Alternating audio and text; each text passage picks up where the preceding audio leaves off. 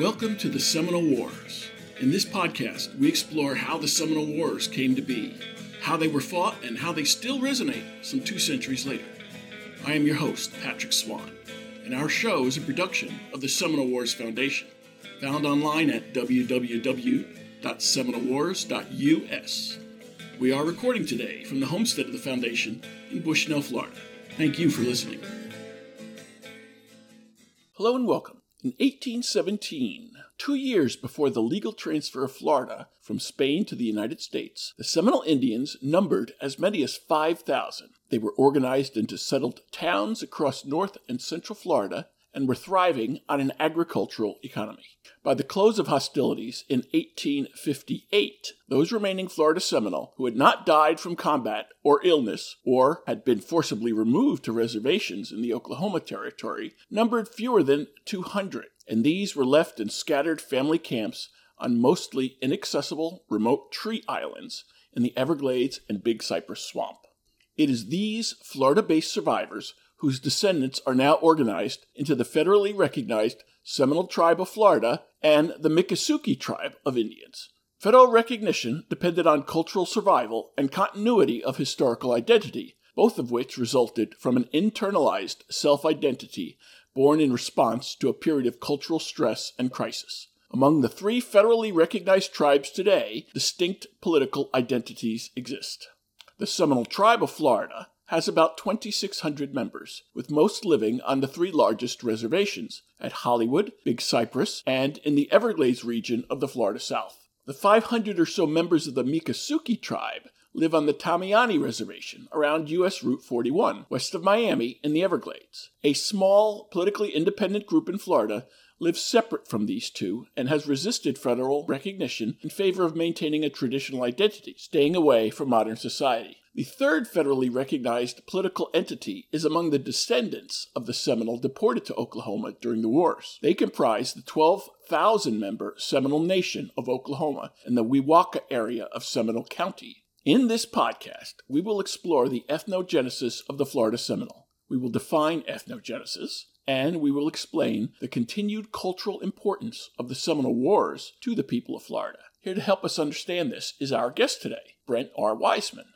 Dr. Wiseman is Professor Emeritus of Anthropology at the University of South Florida. He has served as the editor of the Florida Anthropologist, president of the Seminole Wars Historic Foundation, and the Alliance for Weeden Island Archaeological Research and Education, and was a founding director of the Florida Public Archaeology Network. His research interests continue to be Seminole Indian culture and history, Florida archaeology, and North American Indians. He has written and published numerous articles and books about the Seminole. Dr. Wiseman, welcome back to the Seminole Wars. Thank you, Patrick. You use a term to describe how the Seminole became who they are today. You call it ethnogenesis. What is ethnogenesis? Ethnogenesis is a term used by anthropologists to explain the process of how people in groups come to identify themselves, how they develop a sense of self-identity that sets their group apart from other groups. And this process can be gradual. It can be brought on by outside factors. It can be a process that results from social isolation where groups just develop in distance or in separation from other groups. It can be brought on by combinations of stress or resistance to outside forces. All these things can be in play and are studied by anthropologists. Ethnogenesis then is the process through which ethnic identities are formed. You've written also that ethnogenesis created a cultural identity for the Seminole. You say that by the Seminole and Miccosukee peoples embracing a primordial narrative, they have forged a workable social cohesion and a blueprint for daily life, and that the Seminole Wars forced them to develop an ethnogenesis as resistance for survival. What do you mean by this? What I bring to the study of ethnogenesis in regards to the Seminole is the forces of nativism and resistance, both of which I argue were sparked, ignited by the Seminole Wars. Now, by training and by practice, I'm an archaeologist. What I wanted to bring to the study of the Seminole Wars and the cultural history of the Seminoles was an archaeological perspective. What could I find in the ground that I could add to the studies of others, anthropologists and historians? What could I add to their perspectives based on the archaeological record? That really hadn't been done before. So I was looking for tangible material expression as evidence through artifacts, as evidence through settlement patterns, where the Seminoles placed their villages, how they buried their dead, looking at those kinds of lines of evidence for ways in which they created their own identity. So I was looking for a more active role for the Seminoles in creating what they called themselves, how they identified themselves. And I was trying to use the archaeological record, what I could find, and looking for anomalies in the archaeological record that might best be explained by using the process of ethnogenesis, and looking for ways in which ethnogenesis could be used to account for how the Seminoles came to be who they are today. Nativism and resistance get to what you were asking in your question. I argue that they purposefully and intentionally went back to their roots as a culture prior to the European influence, prior to the American influence, seeking out primordial roots, who they were traditionally, and combine that with their active resistance against being removed through military means by the United States government. Those two forces, I think, led to the creation of a new identity, of a pan-Indian identity as Seminole Indians, as distinct from their individual bands or who their leaders were in their small group. Why did the Native American tribes of Florida lack such a narrative prior to the Seminole Wars? We have to go back and understand who the Seminoles were, where they came from ancestrally. Many of them developed out of the mound-building cultures of the ancient Southeast. These were the cultures that built the large temple mounds that we see in places in northern Florida and in Georgia and in Alabama. The cultures that became known as the Creeks when the Europeans come in, particularly the British, cultures known as the Appalachee to the Spaniards. These mound-building cultures that were presided over by chiefs. These were chiefdom organized cultures that had centralized villages around the main ceremonial mounds, but were primarily populations of dispersed families or dispersed clans that were farming and hunting out in the hinterlands up and down the river valleys, and who would gather for ceremonial purposes several times during the year, but for the most part lived in smaller villages organized around matrilineal clan relationships. Through the process of interacting with huge social disruptions brought on by European influence, depopulation due to disease, the chiefdoms became less centralized, less organized, and the forces were acting more on the smaller groups to dissociate themselves for survival and to perhaps reorganize themselves in new locations. We have a scattershot of smaller family or band level organizations taking place in the Southeast, in lower Georgia, lower Alabama, and northern Florida. And these were the groups that become coalesced as the Seminoles. As the European and American trading economies start to prevail, start to proliferate, start to predominate in these areas, the incentive was for the smaller villages to become economically self-sufficient as they struck up trading deals and trading relationships with the European and Anglo traders.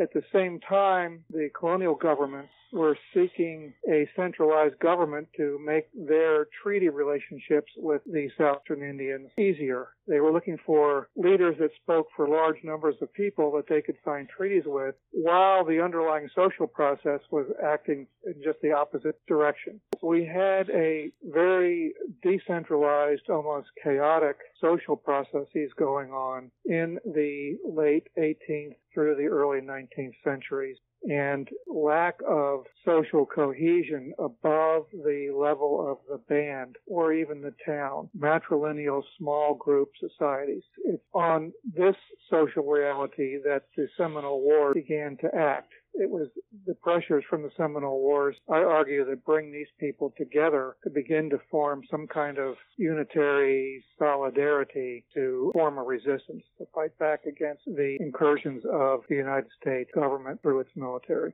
We could say the Seminoles had pluralistic cultural and biological origins, given that they were composed of disparate groups speaking different languages and who had distinct histories. How surprising is it that they did not have a unified view when the wars began? It's not surprising. It's to be expected. That was the social reality, that they were not really unified except for expedience purposes, perhaps when forced to come together to sign treaties or to meet with government agents. But even then, you see 15, 20 or more signatures on these treaties, which indicates again that there were lots of smaller groups operating relatively independently of each other or autonomously of each other. These are the groups that needed to come together to form some kind of a coherent resistance. To the extent they were able to do that and come out the other side is what I argue became the foundations for the modern Seminole cultural identity. So you had disunity going into the wars. You had a disparate number of Seminole leaders signing these treaties. It seems there's a fundamental disconnect between how the U.S. government thought Seminoles governed themselves and how the Seminoles actually did so. The U.S. taking its own background into consideration without recognizing how the Seminoles were formed. I think that's true. It may have been wishful thinking on the part of the United States government, hoping that there was some kind of centralized leadership like they had in Washington that could, with some kind of consensus or majority rules process, agree on and sign these treaties, which wasn't the case. It was more like these groups operating very independently, like had been with the dynastic Europe prior to the formation of the modern European nation state. So government recognized this much more readily than did the United States government. It was a matter of just not wanting to acknowledge or put in the effort to recognize how many different interests and how many different groups were really operating. It's not as if the government completely ignored the advice that they were getting from the people they were sending out to bring these people together, like Horatio Dexter and some of the Indian agents who recognized the degree to which the Seminoles were dispersed throughout the peninsula and were operating independent of each other. I think it just became a matter of convenience and expedience that they wanted to make deals with the least number of people possible to accomplish their goal. But again, I was looking for all this to add to the understanding of this entire historical process through contributions of archaeology, which set my quest somewhat apart from the quest of the historian or the anthropologist. And one thing I was trying to remedy in my own work was the tendency of archaeologists not to talk to historians, historians not to talk to archaeologists. Archaeology in the United States is part of anthropology, but even within anthropology, archaeologists not talking to cultural anthropologists and vice versa. So we were developing the silos of knowledge about the Seminoles and other American Indians, for that matter, during this period, and not really crossing those boundaries. My hope was to contribute archaeological evidence to this process to convince and compel others to pay attention to archaeology, what it could offer, and to help break down those silos. My publications were geared toward demonstrating that to the point that other scholars would pay attention. What has your research told you about how Seminoles made decisions for the tribe or tribes at the start of the Second Seminole War? What I learned through looking at the archaeological evidence was that there were processes in place, processes taking shape, processes that were motivating the Seminoles. There were processes that were forming, that were taking shape, in which the Seminoles were getting back in touch with their deeper cultural roots that were independent of the European or the American influence that they had adopted in the previous 30, 40, 50, 60 years. That's what I call nativism. Evidence for that in their rejection of the elements of European or American material culture that they had readily accepted up until this point. And this was primarily through the ceramics, the European manufactured ceramics that they had actually valued and had been pervasive in American Indian culture, not only with the Seminoles, but throughout southeastern Indian cultures, rejecting those ceramics as symbolic of an acceptance of European or American culture. Me not finding those ceramics in archaeological sites that dated to the Seminole Wars era, in spite of how common those ceramics were in Seminole archaeological sites dating up to the war period.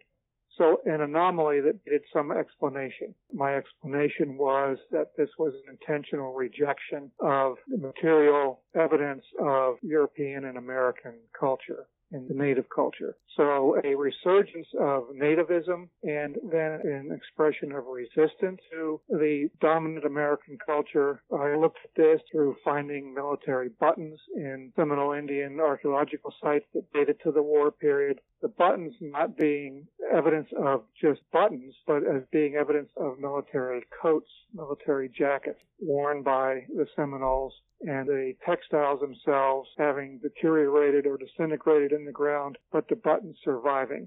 So then the question becomes, why were they wearing United States military clothing? We touched on that somewhat in our previous discussion, but I think as this became a symbol of resistance to the Army saying to them through the symbolic wearing of this clothing that we are worthy adversaries. We are here to stand against you. We can conquer you. Look, we are wearing your clothing. We have obtained these military jackets and clothing from your dead soldiers. We are not to be messed with. Combining these things, in my view, that I was finding in the archaeological record, gave me evidence of an emerging Seminole identity that perhaps had not been as strongly expressed prior to the Seminole War period. Fast forwarding to the present day, looking at how the modern day Florida Seminoles are so proud of their heritage that they call themselves the unconquered people. When you go to the reservations and you look at the signs that they've painted on the sides of their buildings,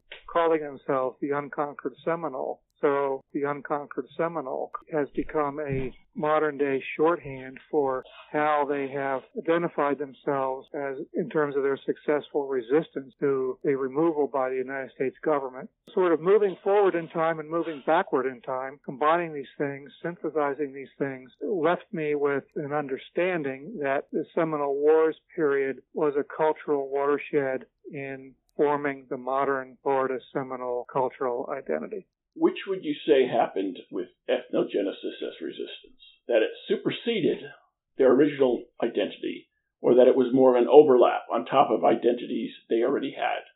I think it was a synthesis of identities that they already had. It was going back and selectively pulling forward elements of the identities that they already had within their cultures, bringing them together in slightly different ways. The Seminole identity through ethnogenesis, in my mind, was a very creative process in which they were forming this new identity as a synthesis of what already existed. Without the U.S. government's military campaign against the Seminole in the second of these wars, might the Seminoles as a people simply have disintegrated because of their disunity? Well, that's extrapolative. I try not to engage in that because it's speculative and conjectural and sort of an alternative history. I don't know. There could have been other ways in which they came together. If you cast aside the Seminole Wars as something that didn't occur, then you have to then allow for things that we didn't contemplate occurring. So there could have been other factors, other processes that brought them together, or they may have come to exist as individual Pueblo-like autonomous identities like we see in New Mexico and Arizona, where we have numbers of sovereign individual autonomous pueblos existing up and down the Rio Grande Valley and over into Arizona that outsiders call the Pueblo Indians, but to each of them they have their own identities based on where they live and who they're related to. It could have gone that way. We don't know. It's all in the realm of conjecture. We may have had a Florida that instead of Seminoles and Miccosukee eventually consolidating on large reservations, we could have had a series of 10, 11, 12 smaller reservations spread across Central and South Florida, which would have made the political and economic and social geography of Florida much different than the way it is now. Given that the Second Seminole War did come, how did the Seminole overcome the limitations inherent in their normally autonomous tribal nature so they could counter these military campaigns? There were several engagements in which the separate bands communicated with each other, coordinated with each other, and formed formed a unified front against the military incursions. One of these, of course, was at the Dade attack. One was at the Izard attack, Gaines's troops, and also at the Battle of Okeechobee. Those are three examples of leaders of the different bands coordinating their efforts, coordinating their resistance. So there was that coordination of warriors coming together to fight in a single place in a single time. So that took communication, that took coordination. That communication paved the way for greater facilitation of groups making decisions based on what other groups were doing. As the war went on after Okeechobee, that became less and less frequent as the military penetrated more deeply into the heartland of where the Seminoles were removing themselves. But processes that were in motion persisted. The various bands established communication networks, which you've mentioned. Besides transporting intelligence, they transported trade goods, military materials, even Seminole warriors, women and children. How essential were these networks for allowing the Seminole to resist the Army's onslaught? They were essential. That kind of communication between groups and the movement of intelligence from one group to another in terms of alerting the other groups to the movement of the troops was essential. Of course, one of the main strategies of the Seminole to survive the war was to keep the troops away from the women and children and their villages. They were largely, particularly in the beginning of the war, successful in doing that so that women, children, and the elderly were not captured or not attacked by troops as they were moving forward. The tactics the Seminole used were to engage the troops on ground that they were familiar with, terrain that favored the Seminole way of war, and that usually involved moving or distracting, delaying, diverting the military away from the villages and engaging them in other locations. That was essential in the first couple years of the war to keep the odds in the Seminole favor. How much harm did the U.S. Army and its sister services do to disrupt these networks and thus whittle down resistance of the Seminoles for removal? Whether they knew it or not, ultimately they became more and more effective in disrupting those lines of communication. They were not as effective in disrupting the annual Green Corn Dance ceremonies that brought the Seminoles back together. That was an essential ceremony, an essential process that kept the spirituality and the sense of social well-being Seminoles alive. And the Green Corn Dance continued to function throughout the war years. The communication that required must have survived, or otherwise they would not have been able to come together at an agreed-upon time and place to perform the rituals involved in the Green Corn Dance. Ultimately, as the war years dragged on and as more troops were in the field and their activities became more aggressive, sister services were deployed by water through the Everglades. Ultimately, communication must have been disrupted to the point where small groups were again functioning autonomously on their own without knowledge of what other groups were doing. There were leaders that were very important in this process from the Seminole standpoint. Of course, Osceola and the traditional leaders get moved out very early in the war years, but some other leaders stepped forward, like Coacachee, or Wildcat as he's known, was a very important figure. He's captured and imprisoned at Fort Marion, the Castillo in St. Augustine. He famously escapes. Through his efforts, he brings together bands that were operating separately from each other. Through his influence, brings them together to fight at the Battle of Okeechobee. As some of these individual leaders become themselves the conduit of communication and information. As long as they were able to stay in the field and stay active, there was still a spark in the Seminole resistance. As time goes on, that spark becomes dimmer and dimmer, and finally we're left with smaller groups of Seminoles dispersing and hiding themselves out in the Big Cypress and in the Everglades. They ultimately become the Florida survivors. But they have already, in my view, embraced and have imbibed the spirit of nativism and resistance and have the ability within themselves to create what becomes later the Seminole worldview, the Seminole culture of unconquered people.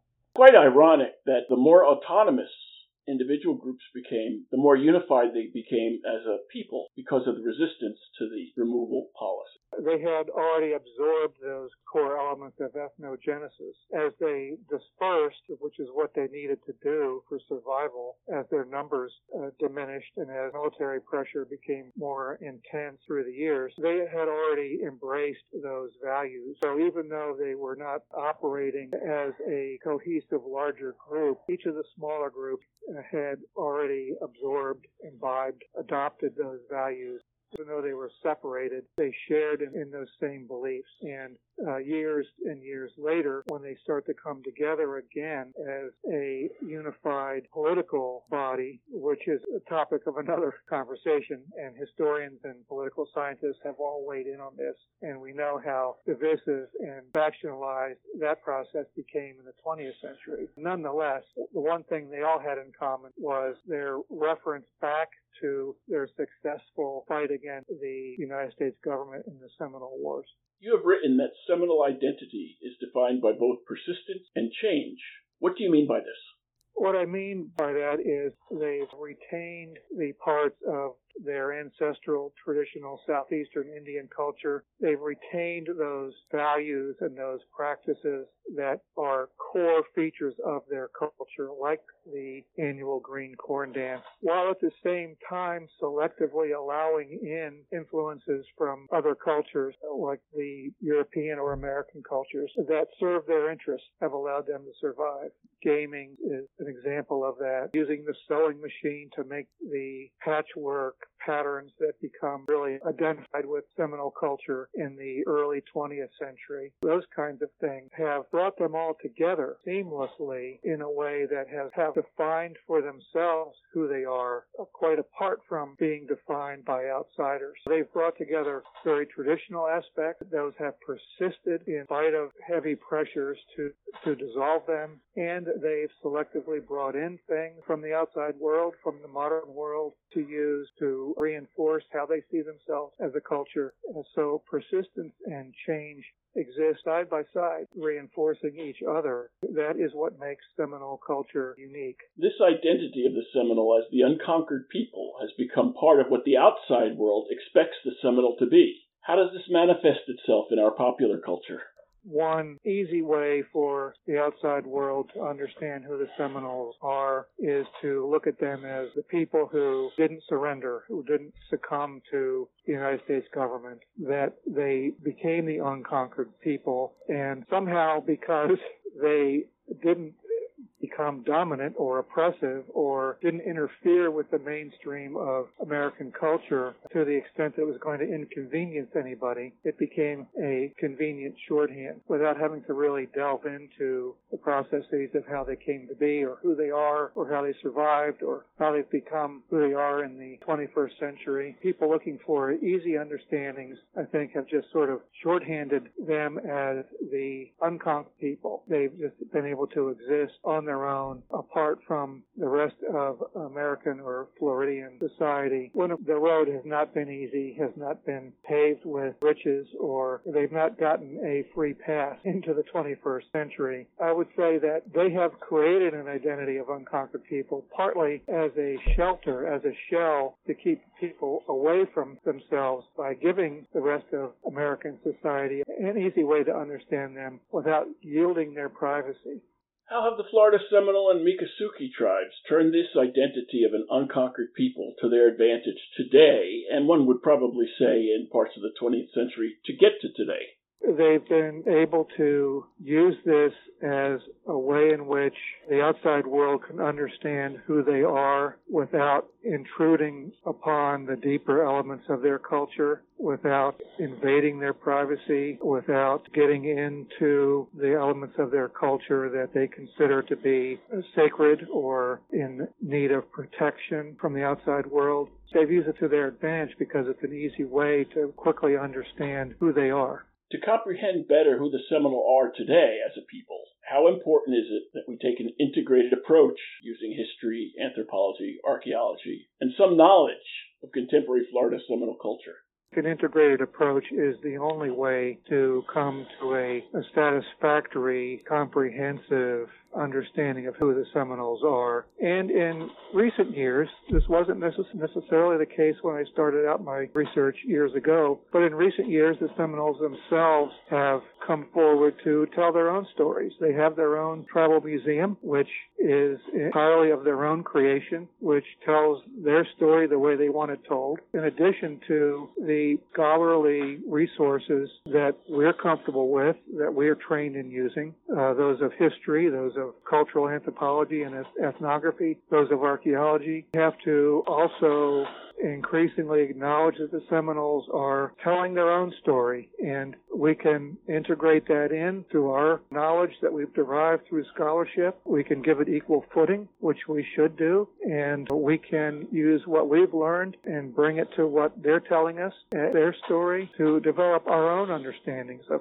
who they are. But we shouldn't use our knowledge as a way to dominate the story that the Seminoles themselves are telling. This is the Seminole Wars podcast. So in summary, I just would like to know what you think is the continued cultural importance of the Seminole Wars themselves to Florida. The continued cultural importance is that the Seminoles themselves view the Seminole Wars as an extremely integral part of who they are and how they've survived as a culture, and the foundry, the cauldron through which their contemporary culture was formed. It's culturally important to the Seminoles. It's important to anybody trying to understand the Seminoles in a fuller way to engage with the circumstances of the Seminole Wars and understand how it shaped their culture, how it impacted the culture of the emerging Florida political scene as Florida became a territory and ultimately a state, how the culture of the early white Floridians was shaped by the experience of the Seminole Wars. This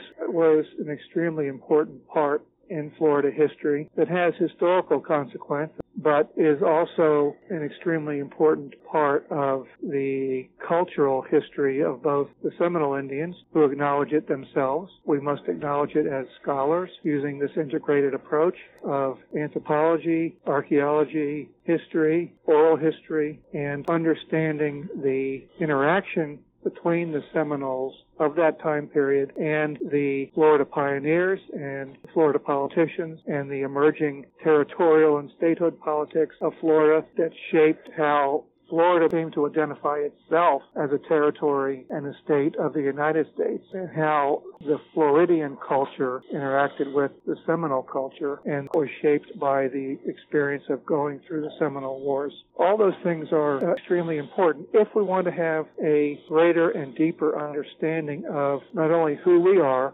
as Floridians today, but who the Seminoles are as Floridians today, and why they're here, and why they should be here, and why they have a very strong voice in shaping modern Florida culture. Before we go, please tell us how you became interested in the Seminole and the Seminole Wars. I became interested in the Seminoles quite by chance, and this is one of those serendipitous experiences that can be life-changing, that seem perhaps random or inconsequential when they happen, but end up steering the direction of your life. As I was a graduate student looking for a research project that could become my own, that could be used in my dissertation research, I happened to be handed a diary that had recently come into the hands of some Floridians, Frank Lomer and others, and the diary was written by a young Lieutenant Henry Prince. Now, I've written about this extensively in my first book called Like Beads on a String. I was handed this diary and told to go off and see if I could find any of the locations, any of the sites, any of the places on the sketch maps that Henry Prince drew in his diary, see what I could make of this diary. I had no detailed knowledge of the geography that he was talking about, the modern locations he was talking about, if anything even existed today that could be found that could relate back to the Prince diary. He was describing the Cove of the Withlacoochee, which is now for the most part in Citrus County, Florida. With his diary and with maps in hand, off I went as a much younger person, as a graduate student, seeking to find those sites, those scenes that Prince described and then he drew and sketched. That is what set me on the path that I ended up pursuing for much of my professional career. If our listeners want to learn more about your scholarship, how would you recommend they go about that? My first experiences with the Prince Diary are described in my first book, which was published in 1989. That resulted from the previous 6 years or so of research in the Prince Diary and expanding from there my own quest to understand the Seminole culture in a larger, more integrated way. That book was published by the University of Alabama Press. It's called Like Beads on a String. It's still in publication. It still can be found, still out there if you can find it. From there, I went on to publish a number of other articles and several other books dealing with Seminole culture, Seminole archaeology, Seminole history. Some of the articles are going to be more difficult to find in journals. In 1999, I published a more popular-oriented book meant to be read by the general public, meant to be placed in museum bookstores that could be a guide to Seminole culture and Seminole history. That one was called Unconquered Peoples. It was published by the University of Press in Florida. That is also still in press, still in publication, not out of print. That was University of Press of Florida. That book became a popular bestseller for the University Press. They still keep it on the front row of their bookshelves. It's quite readily available.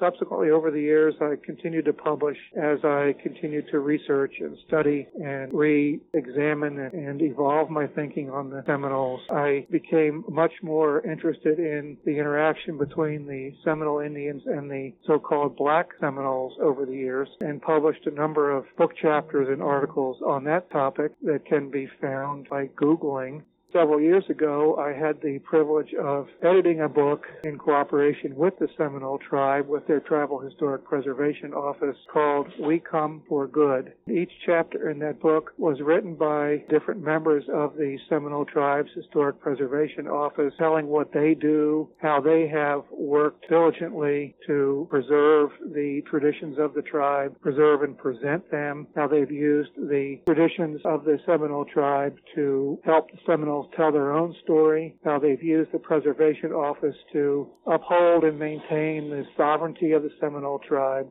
The book is quite detailed, but also very accessible. That was published by the University of Press of Florida, called We Come for Good. Those are some of the highlights of my publications on Seminole topics. My publications will lead serious readers into this whole realm of scholarship, and hopefully will lead them into both broader and deeper understanding of who the Seminoles are. Dr. Brent Weissman, thank you again for joining us for the Seminole Wars. Thank you, Patrick. I'm very happy to have participated in this podcast.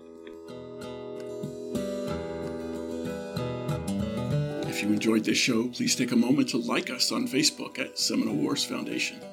Leave a review on iTunes or your favorite podcast provider. Your reviews and comments help new listeners discover us and help us keep the show going. Visit our website at www.seminolewars.us for blogs, articles, news, books, events, membership information, and how to subscribe to this podcast. We'll be back soon with a new episode of the Seminole Wars Podcast. The Seminole Wars Foundation is a 501c3 nonprofit organization dedicated to preservation, education, and publication of Seminole Wars history throughout the state of Florida. This podcast is copyrighted the Seminole Wars Podcast 2020, all rights reserved. Front bumper music, The Devil's Garden, Roast 'em, provided by kind permission of Reedy Unman. Back bumper music, Second Seminole Win, by Jed Merrim and Ricky Pittman, courtesy of Ricky Pittman, all rights reserved.